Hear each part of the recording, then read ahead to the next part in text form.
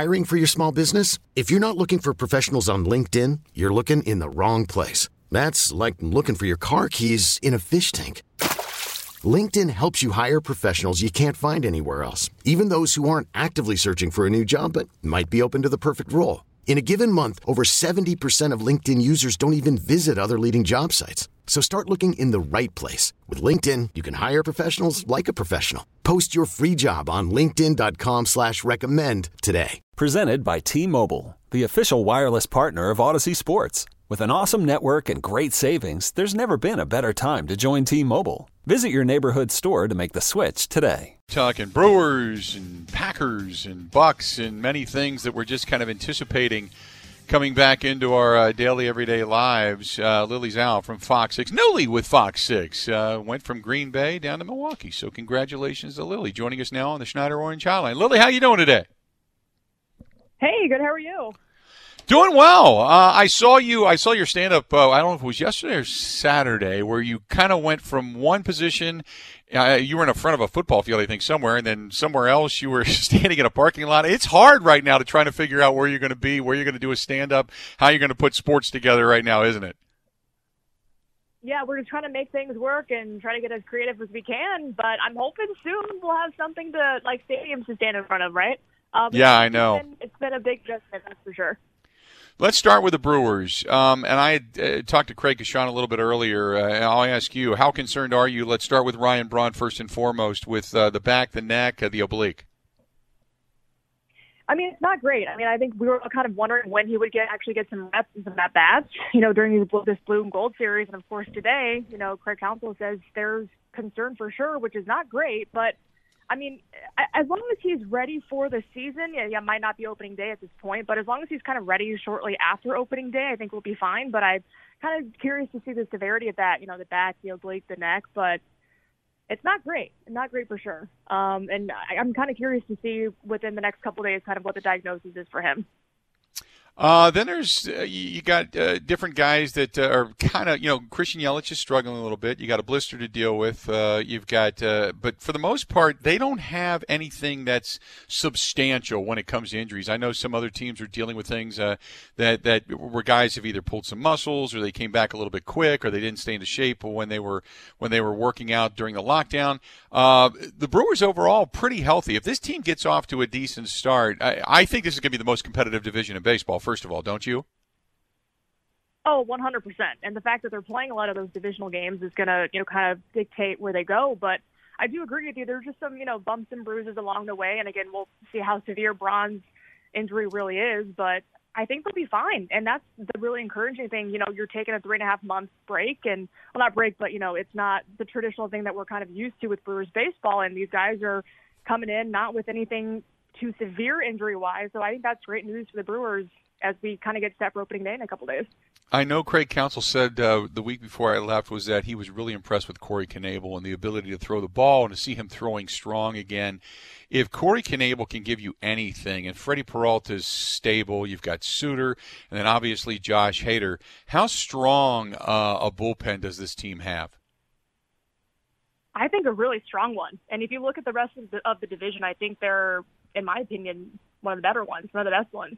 And that's kind of what I was expecting to see because we know how Counsell's really employed his bullpen the last few years, especially in the postseason. So I'm very encouraged by what I see. And I know we have Woodruff, as the opening day starters. If the starters are good, the bullpen, I think, is going to be great.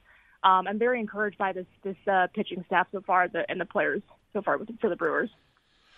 Outfield-wise, even if you don't have Ryan Braun out there, obviously they're still very strong when it comes to the defense. I've said all along, I think Sogard and Lorenzo Cain, both if they have decent defensive play and they can really kind of set the table at the top of that lineup, this lineup, with or without Ryan Braun, I think scores a lot of runs. Now, we're relying on Christian Yelich, who has not had a really fast start to, spring training 2.0, but I don't really worry about him too much. I wanted to ask you what your thoughts are on the offensive prowess in this division of the Milwaukee Brewers. Yeah, and, I think the Brewers are going to hold up really well. I just feel like the guys are really taking their time to really get back and acclimated into things. And I know Lo Cain was kind of saying he was playing catch-up, because a lot of guys didn't have access to, batting cages or whatnot during that, the time away from the team. But I'm super encouraged. And I think, Justin Grimm talked today and he said, we know that Christian Yelich is kind of struggling during the series, but I think he said something to the effect of, he's kind of hoping to see Yelich go 3 for 4 with a homer on opening day. And listen, if that happens and we kind of see the old Christian Yelich, I honestly feel like this team will be fine offensive-wise. Turning our sights to the NFL, the owners meeting today, this afternoon, about some of the concerns of the players. And as much as I want to see, and I believe the NBA is really probably the most likely of entities to be able to finish their season. I don't know if baseball is going to be able to do it or not. We'll certainly wait and see, and we'll cross our fingers. But it's going to be tough for football to be able to do this without the interruption of the coronavirus. So you tell me, NFL players yesterday and the day before tweeting that they want to play, but they want to do it safely. Do you think this season goes off without a hitch? Because I don't, but I don't know if it's going to be enough to cancel the season. You know what I mean? Yeah, and it's the NFL. So I'm like, let's be real. There's going to be a season. I just don't know if it's something where, do they start on time? Do they get postponed and then play a couple of games and then, things flare up and then they have to either cancel or postpone again? And those are really the big questions. But it's just, I don't know, in my opinion, it's just really disappointing because, the NFL played a whole season and, it was the off season when all this kind of happened. And now we're just, 8 days away from the entire team's reporting for camp and there's nothing really set in stone yet. Like that's a little discouraging in my opinion. They had all these months to really get things right. And about a week before camp is really supposed to begin, there are no concrete answers. And so I really understand the frustration from these players because, again, they're putting their bodies at risk to play a game that we all love and want to see back. But for me, I'm like, there's going to be a season, like you said. I'm just kind of curious to see how and when it starts and if we can keep it until the end of the season. I'm talking with Lily Zhao, sports reporter and anchor for Fox 6, now in Milwaukee. And because you're supposed to get rookies in tomorrow in Green Bay, and I know they're going to do a lot of social distancing, and I still can't wrap my head around wearing masks and staying 6 feet apart and then asking grown men to go out and pound on each other on a practice field. I understand it's going to be without fans in the stands, and I understand that training camp is going to be different and they're going to either eliminate or completely eliminate the preseason games. I just don't know what this season is going to look like. Can you imagine the NFL without fans in the stands? At this point, the way we're kind of trending with nothing really getting better, I think that's kind of the sad reality that we have to really deal with. But not to say that we can't bring in fans maybe towards the tail end of the season, if there's still a season at that point, if, cases are getting under control. I know Mark Murphy has said multiple times, just wear masks now so we can hopefully not have to wear them or have fans back in the stands later in the season. So I really think they have to really take it head on right now. But like you said, I'm kind of curious to see how training camp all unfolds because, the structure hasn't even really been set in stone yet for kind of how they want training camp to look and feel.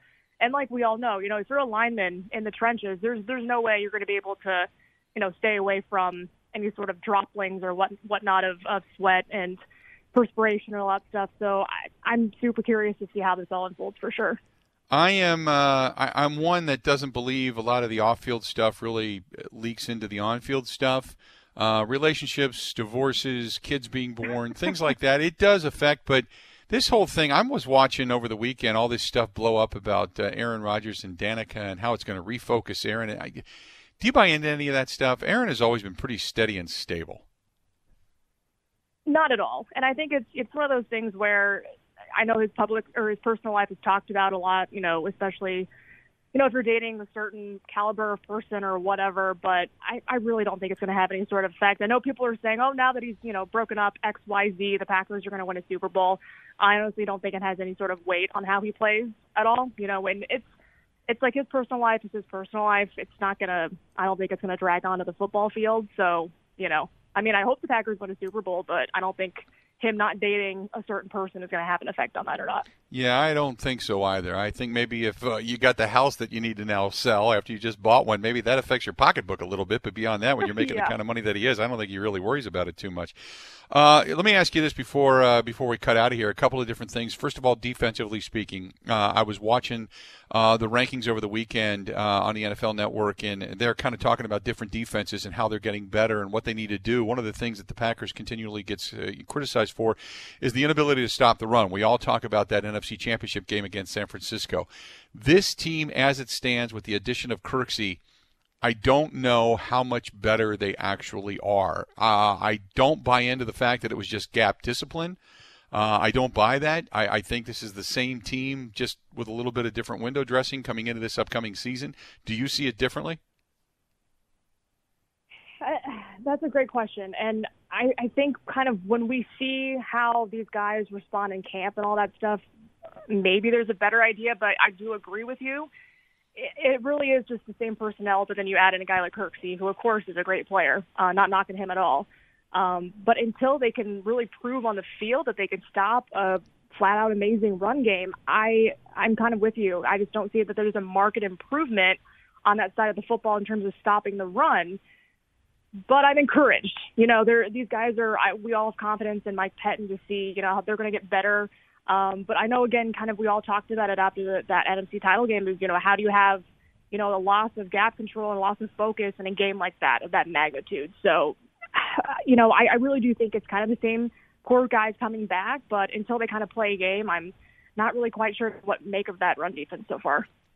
Offensively speaking, at first I thought, well, they didn't get any additional weapons for Aaron Rodgers. Then I think, okay, this is going to look more like the Matt LaFleur offense that Matt LaFleur wants, with versatility, with A.J. Dillon, with DeGuara, obviously with Aaron Jones back there. They still have some of the guys they're relying upon. Offense in year number 2, better or worse than what we saw last year? I think it's going to be better, and mainly because, all these core guys who are coming back have, a year under their belt with, the verbiage of things. Rodgers is saying every play call is very complex, so he'll have a better handle of that as well. But we kind of got a taste the first year of Rodgers isn't going to be throwing for 5,000-6,000 yards a season. He barely got over 4,000, I think, in 2019. So I think we're kind of getting a taste, like you said, of what the future of the Packers offense will look like. It won't be that high-flying Mike McCarthy offense that we're kind of used to seeing. But I think they're going to be better, mainly because the guys will understand it better.